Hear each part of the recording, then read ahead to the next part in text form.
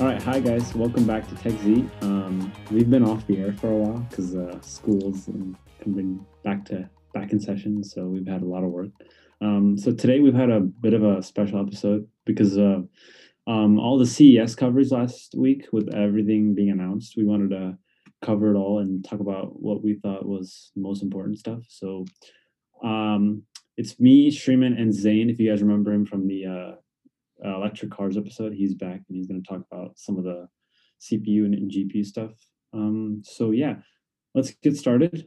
So if you guys remember last week, Samsung announced in their Unpacked event the S21 range. So Sriman's going to talk about that for a little bit. Okay, yeah. They introduced three models, like refined versions of from last year. So S21, S21 Plus, and S21 Ultra.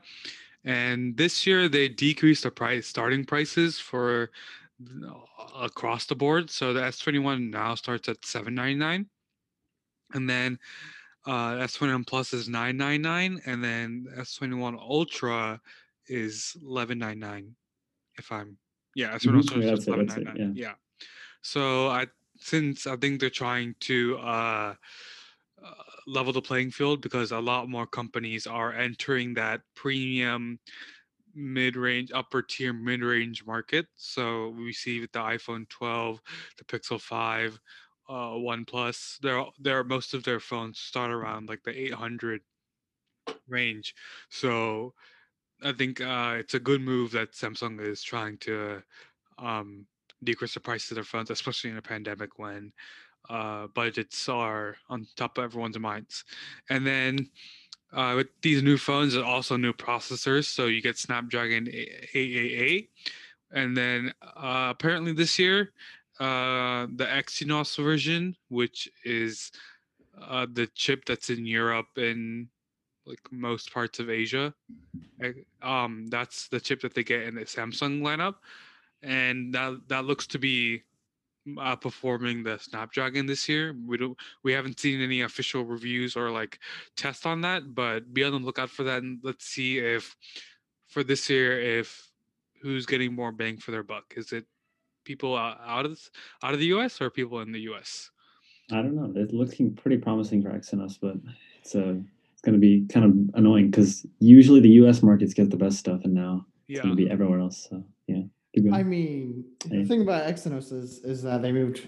The reason they were so bad the last few years was that they were using a 7 nanometer chip when everyone else was starting to move down to 5 nanometer. So Mhm. you had like Apple's A14 be the first big one. Snapdragon, I believe, is now using a 5 nanometer chip. And the thing was, all these brands were competing on 5 nanometer, and Samsung was still using 7 nanometer, and they were trying to make their 7 nanometer chip keep working, and they ran into heat issues. The battery drainage was awful. It was just inefficient. But this year they moved to 5 nanometer, and you can tell all that time that they spent working hard optimizing that 5 nanometer chip. That Exynos 1100, I believe, is the name of it.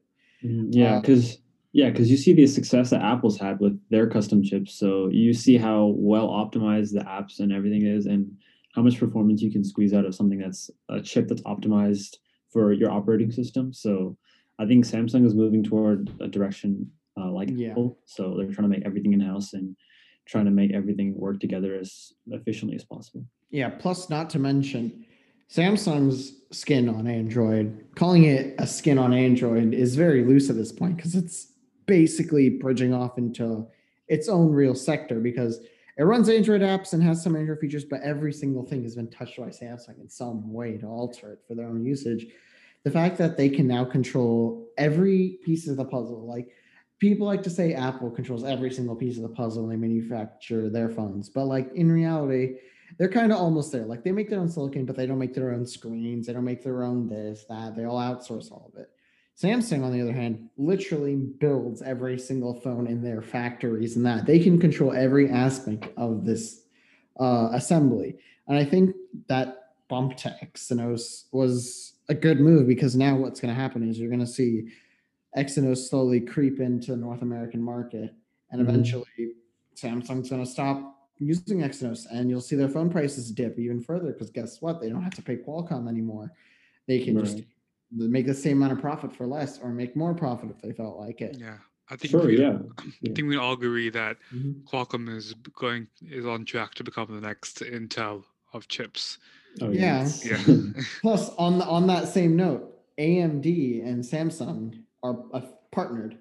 It was rumored this year that it didn't happen, but in the same way that Qualcomm used Adreno GPUs, people are saying that it is very likely in the future where we will see an Exynos smartphone with an AMD mobile GPU. Now, AMD's GPU game isn't well known, but like working on ARM and all these small, close knit things, seeing an AMD GPU would literally make Apple run for its money in their chip development. Right, yeah, and that's what we all want. We want competition so we can get the best products possible. Because when there's competition in between tech companies, it's us who benefits at the end. So yeah. Yeah. Right. Plus, Keep going, Sriman. Zain, you had something? oh yeah, I was No, gonna say, a lot of people are starting to be confused a little bit though. Like Snapchat took this route this year. A lot of people are like, well, phones are so fast nowadays. Why should we even bother with all the silicon race? Like, why do we need a faster and faster and faster phone if like developers can't keep up with the rate that chip manufacturers are working at? And one reason is just the way phones are moving. Phones are getting more complicated every day. The glass lab has hit its limits. We have gone past a point where we can say that we're making a iterative upgrade as big as the last few upgrades on the glass lab. Bezels are no longer an issue. Understream cameras are on the way. Refresh rates are clocked to their max hertz. We have gotten as big as we can on that glass canvas that people are starting to branch out into things like foldables or mini devices that can change form, like the LG Wing, where it swivels out. And the thing is, with these processors, they have to be able to keep up with the fact that the device is basically changing how it operates on a dime, or else it's worthless. Example of this is I own a Galaxy Fold 2.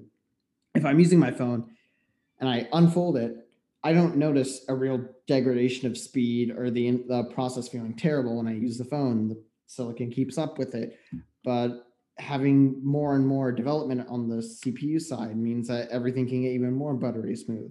Whereas I've used an LG Wing before, you flick the wing open, it just sits how it was before, and then it suddenly and randomly and sporadically just transitions into its wing form. And do I think that's part of LG's software development and the fact that they're using a mid-range chip? Definitely. I think LG had a vision for the wing where it swivels, but they just couldn't execute on that software and that silicon. It's just not quick enough to keep up with its own idea. And we need to keep innovating and driving the cost down, making things more efficient. And eventually, with all this innovation, we might just see a new era of smartphone. Yeah, for sure. And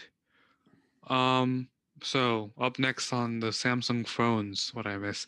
One thing this year that they did is that they reduced the screen quality on their S21 and S21 Plus to Yes. 1080p from 1440p, which 1440p, which is not bad at all, but people might be like, "Oh, why did that happen?" I think Samsung might need to market that better. Yeah, okay. Yeah, here's the thing, okay? I have a little rant prepared for this, so get ready here. Buckle up, okay? 1080p was your TV resolution about 10 years ago, okay? And no one really complained, okay? 1080p on a 6-inch or 6.5-inch or whatever it is, 6.5-inch phone isn't bad, okay? You're not going to notice if you're the average person and you're not microscoping at your display and you're looking for the pixels, it's not going to make a difference. Okay, so if that's the only reason you're considering another phone over an S21 is because it's 1080p or 1440p, besides. Yeah, by all means, 1080p is not like a breaking factor. I just said like it was just like something that's different from last year. Yeah. So everyone that's considering an S21, don't get discouraged by the fact that it's 1080p. Hey, It's guess perfectly what? Guess what? Yeah. Out of the box, if you open your Samsung Galaxy S20, not the 21, you opened it. Your 1440p was default 1080p. Exactly. And everyone that actually wants to use an S20 with 120 hertz has to use 1080p. So it's basically the same phone. So the reason Samsung stepped down is because guess what? Nobody noticed, and those who noticed didn't care. Yeah, and you get a $200 price cut. So I think I'm fine. I think it's a no-brainer. Like you pay less, get the same thing basically. Pretty much. I mean, if you care so much about screen quality and nitpicking about all that, I'm assuming that you'll also have the budget to buy the Ultra. So just go do that. No one cares. Right. The S21 and Yep. 21 Plus were not meant for you. Yeah. So speaking of the Ultra, this year they refined the camera a little bit more. So like we all saw like the reviews of the S20 Ultra where it was too shaking, the focus didn't work, and Focus something. I mean like it was good in like most photos, but like I think the specific highlights that they pointed out in the event last year, and when we tried it out in person, it just didn't correlate. So they fixed all those issues with the Gen 2 108 megapixel sensor, and I think they fix all those like the sensor shift issues and focus issues. So once like the reviews come out and we see like how good the camera quality is, we should see how it compares like to the big dogs.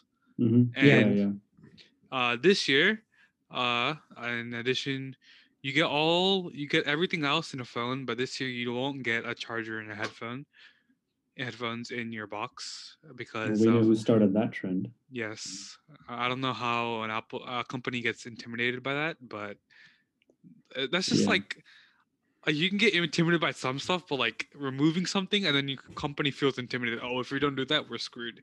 Like. Yeah, and the fact that they made fun of it and then did it 2 months later is kind of a, I don't know. That's also, not a good move. Xiaomi too did that. They made fun of it and then removed it. So yeah. I mean, here's the thing though. All the people like Boohoo less stuff in the box. If you pre-order an S20 Ultra, you get free Galaxy Buds Pro and a free smart tag. If you pre-order a Galaxy S20 or S21 or S21 Plus, you get a free smart tag and like store credit. It's not like you're losing out on something major. Not only is your phone cheaper, but you get free stuff on top of that. Like, man, come on. You can get the charging brick for free. Stop your yapping. Yeah, and people that are willing to spend $1,000 on a phone are probably going to be willing to spend another $20 for a fast charger. So. Plus, but there's also the argument that you're already spending $1,000 for a phone, so you shouldn't be spending more for a charger. That is true, and that's what I like what Xiaomi did though, because Xiaomi gives you the option to add it back for free, which I like. So, but I don't know how environmentally friendly that is because they're still producing it. So yeah. So no, the whole thing for me was that so when Samsung stopped shipping headphones with their products, which was I believe the Note 20 in the States didn't come with it, you could call up Samsung support and be like, "Hi, can I have headphones?" I'll be like, "Okay." The charging brick is a different case. You cannot get one for free. Just simple as that. It kind of sucks that Samsung has been slowly, like Samsung used to be known like you'd open the phone and you'd get like headphones, a charger, and like a bunch of stuff in your box. And like now, I got my Z Fold 2, $2,000 phone. I open the box, I pull out the phone, look what's in the box. That's it. Just a cable, a charger, and a phone. Now for $2,000. When it used to be like I'd get headphones, I'd get a case. Like the thing that screwed me over the most was in the Galaxy Fold 1, you opened it, you got a charger, Galaxy Buds, wireless Galaxy Buds, and a carbon Kevlar case in the box with the phone. In the Z Fold 2, you get the phone, a charger, that's it for more money, for $20 more. But I think the case with I think like the situation when it comes to clear cases when companies give it, like I don't think like a lot of people are going to like use that in here's the thing, Samsung didn't give a clear case, they gave a carbon fiber. I know for that, but like in most situations, like most companies give a clear case.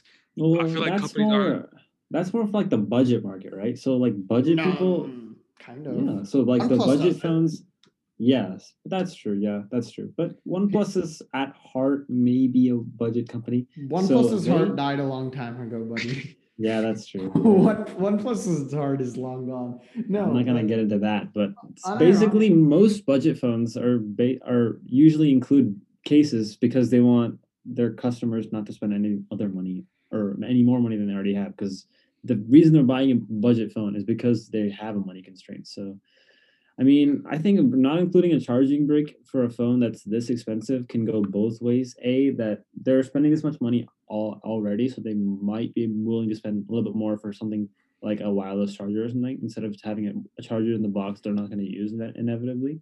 Or B, that it's $1,000, they should include a charger. So yeah. Yeah, it Okay. could be both ways. Yeah. And other stuff that Samsung introduced at their event was their Samsung Smart Things. What is it? Smart Thing? Smart So the way it tags. works is no, yeah. on all Samsung phones, there's this thing called Smart Things, which when I got my phone, I had no idea what it was. It was just there. Basically, a bunch of companies have pulled together and they accepted this like one mini standard called Smart Things. The way it works is if you have a Smart Things supported device, you can connect your phone to it and your phone becomes a remote. So you can have like blinds, your AC, your heating, whatever, blah, blah, blah, home stuff. Well, Samsung introduced something that goes in that ecosystem called a Smart Things Smart Tag. It was meant to rival the rumored Apple AirTags. All it is that it's like a little tag you clip onto your phone and I mean onto your like Yeah. bag or something, and it just has like a GPS and a battery in it, and that's about it. But there are two tiers. You can buy that one, or you can buy the cool Smart Tag Plus, which I really like. It's like a tag, but it also has ultra wideband on it. I believe that's the technology I'm thinking of. Yeah. Where if it's close enough to you, you can open up like an AR camera app and you can pan around and it will directly point you to which direction your thing is in, which Right. is really nice. Yeah, that was how like the Tile was doing it. If you guys any of you remember the Tile, that's what. Tile was cool, but Yeah. Tile didn't do that AR stuff. Oh really? Oh okay. No, So yeah, Tile. I think Tile did most of the Smart Things non-plus one. So they did most of that. So I think this would be replacing that. So people that own Tile's the also Galaxy, like dying too. Tile, Right? yeah. So like I think once they heard that like these companies are making like, are going to make like their own competitor, I think they're just gonna like slowly die down in the end. Yeah. And then, one miss though is because I think it specifically tailored to work as best as possible with only Galaxy phone, which is kind of sucks. Oh my god, it's almost like another company does that. Oh, wow, I wonder what that is. Wow, it's almost like these two companies are like butting heads now. Because just think about it. Samsung and Apple are like the two big players left at this point. They were at the beginning, and then like stuff happens. Like LG's leaving, OnePlus is peeing on itself. Google, what is Google doing? Google's trying to figure itself out. But what other phone companies are there? Xiaomi, they're all getting banned by the U.S. government over there. Yeah. That's pretty much it. That's about it. You buy a Google phone, you can buy a Pixel and be confused as to what identity your phone's picked. Am I a flagship? Am I a budget phone? Am I both? Question mark. Or you can buy a Samsung phone. First, you got to pick which one. There's 5,000 different Samsung phones, and then or you buy an iPhone. It's a very simple choice because it used to be you'd have like a bunch of brands, and then Samsung launched like they're launching a rival product to Apple every year. AirPods Pro have been out for 2 years now, right? Is it 2 or 1 year? 2 years. One year and like 2 months. Yeah. Wait, when did they debut them? Was October 2019. So, yeah, a year and a bit. Yeah. Well, Samsung finally retaliated with their Galaxy Buds Pro, which took a while, I guess. That was like, even if a like pretty big thing. Pixel Buds already came in, like Galaxy Buds like changed the game, I guess. Here's the thing. Pixel Buds are cool and all, but like in the end, if you want AirPods for Android, they're the Galaxy Buds. Galaxy Buds are amazing. I own them. They are the hands down best pair of headphones, earbuds I've ever owned. They're the whenever I buy earbuds, I buy like random earbuds off of like companies that like on Reddit, they say, oh, these are really good headphones. And I buy them. There's always one issue they have. I remember watching Unbox Therapy's videos about these one headphones called Crazy Baby. And they made these headphones, and I was like, oh, these seem very nice. I should probably buy them. And then I bought them. They had significant issues. I had Skull Candy wireless ones. They sucked. I had JBL wireless ones. They sucked. I bought Galaxy Buds. All my issues went away. The only issues I have are like, I have to clean these out. That sucks. That's about it. Like, that's pretty much every year, but yeah. Yeah, the thing about Galaxy Buds that I like is you buy them and you don't notice that they're doing something. Like you just know that you have headphones. You never have to like remember anything. Like I hated having headphones are like, I have to remember that I can't like cover my left ear or else it'll like stutter out, or I have to turn it a little bit or else it falls out. No, Galaxy Buds, you just put them in, they work. They're like AirPods. Right. There's no thought process. Yeah. So we'll be back with a sponsor segment. So yeah, we'll talk about everything else that happened at CES.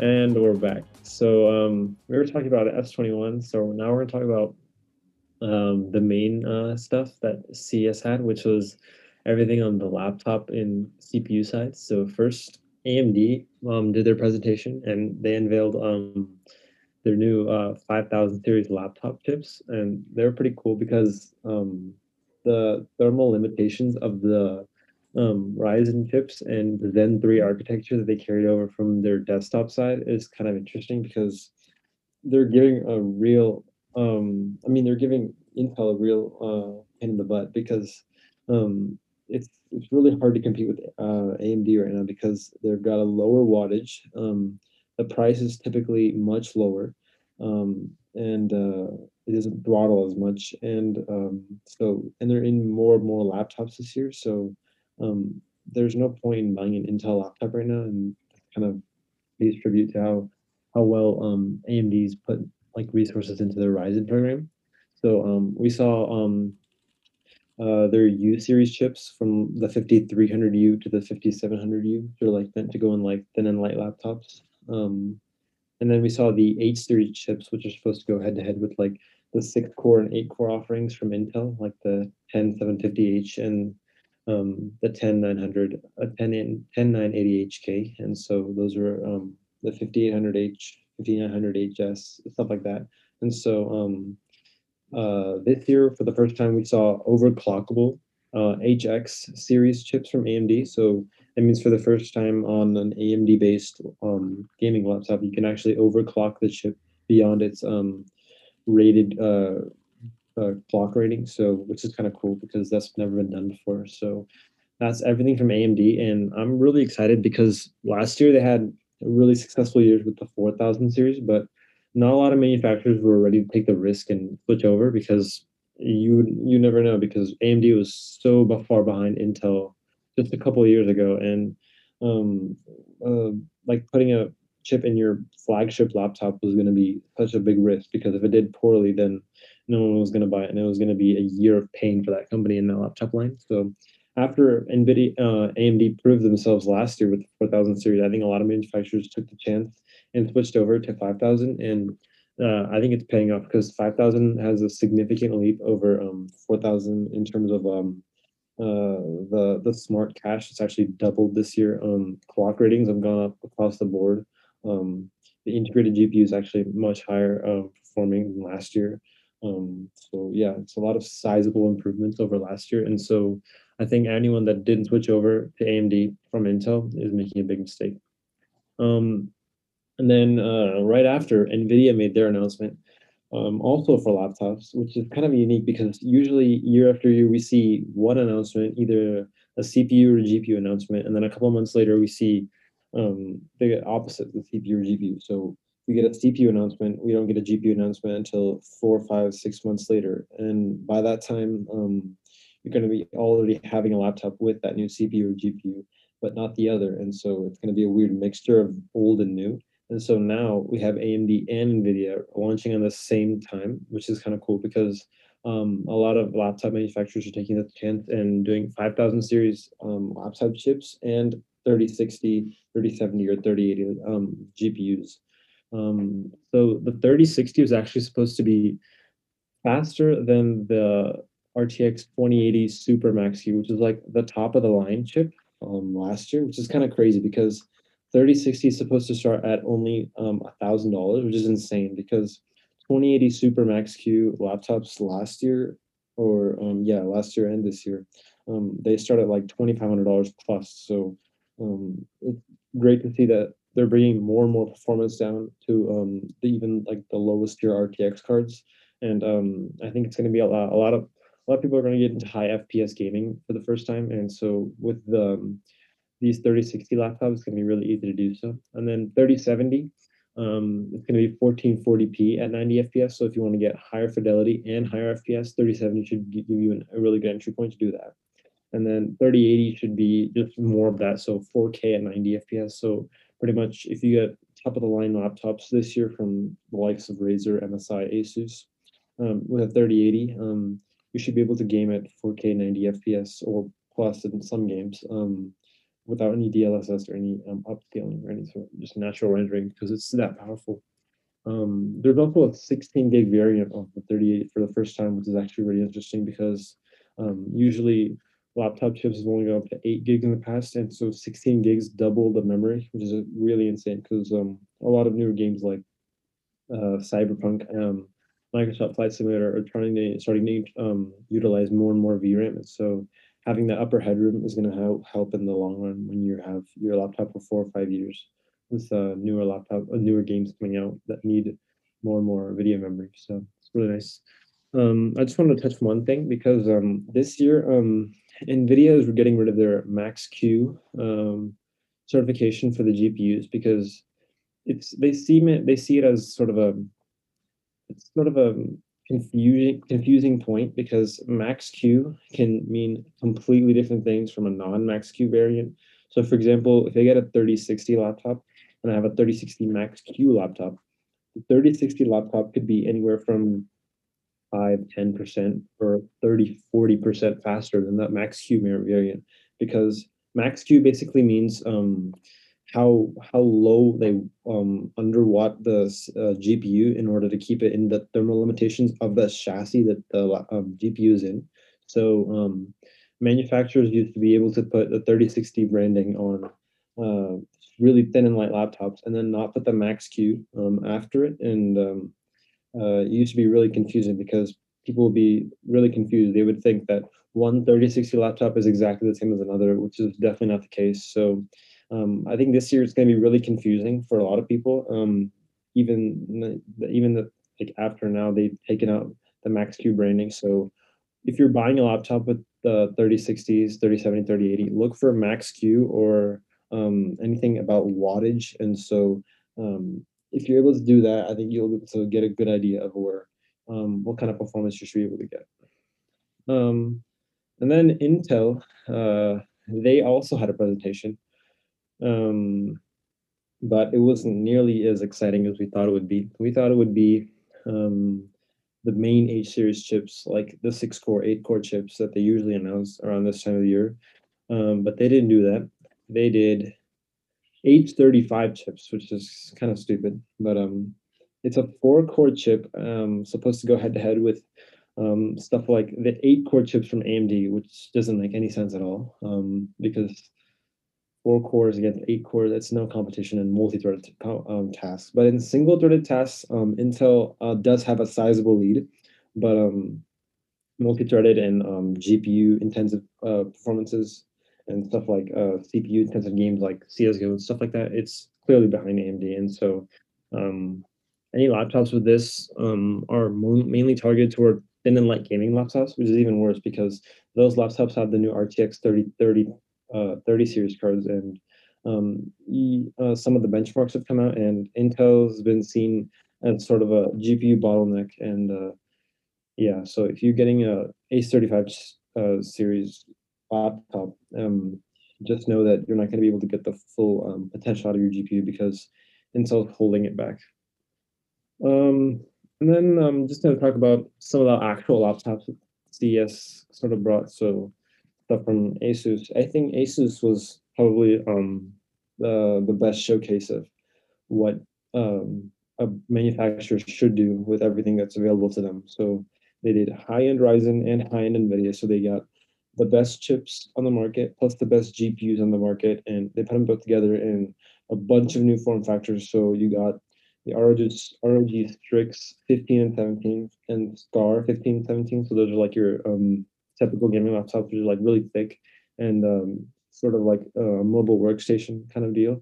Then you have your Zephyrus line, which is supposed to go head to head with like the Blade and MacBook Pro 16. And so they're just like really built machines and portable, ton of performance. And then also this year we got new tough models, which are like the budget options. So they have a lot of performance for under $1,000, stuff like the tough F15 and tough A15.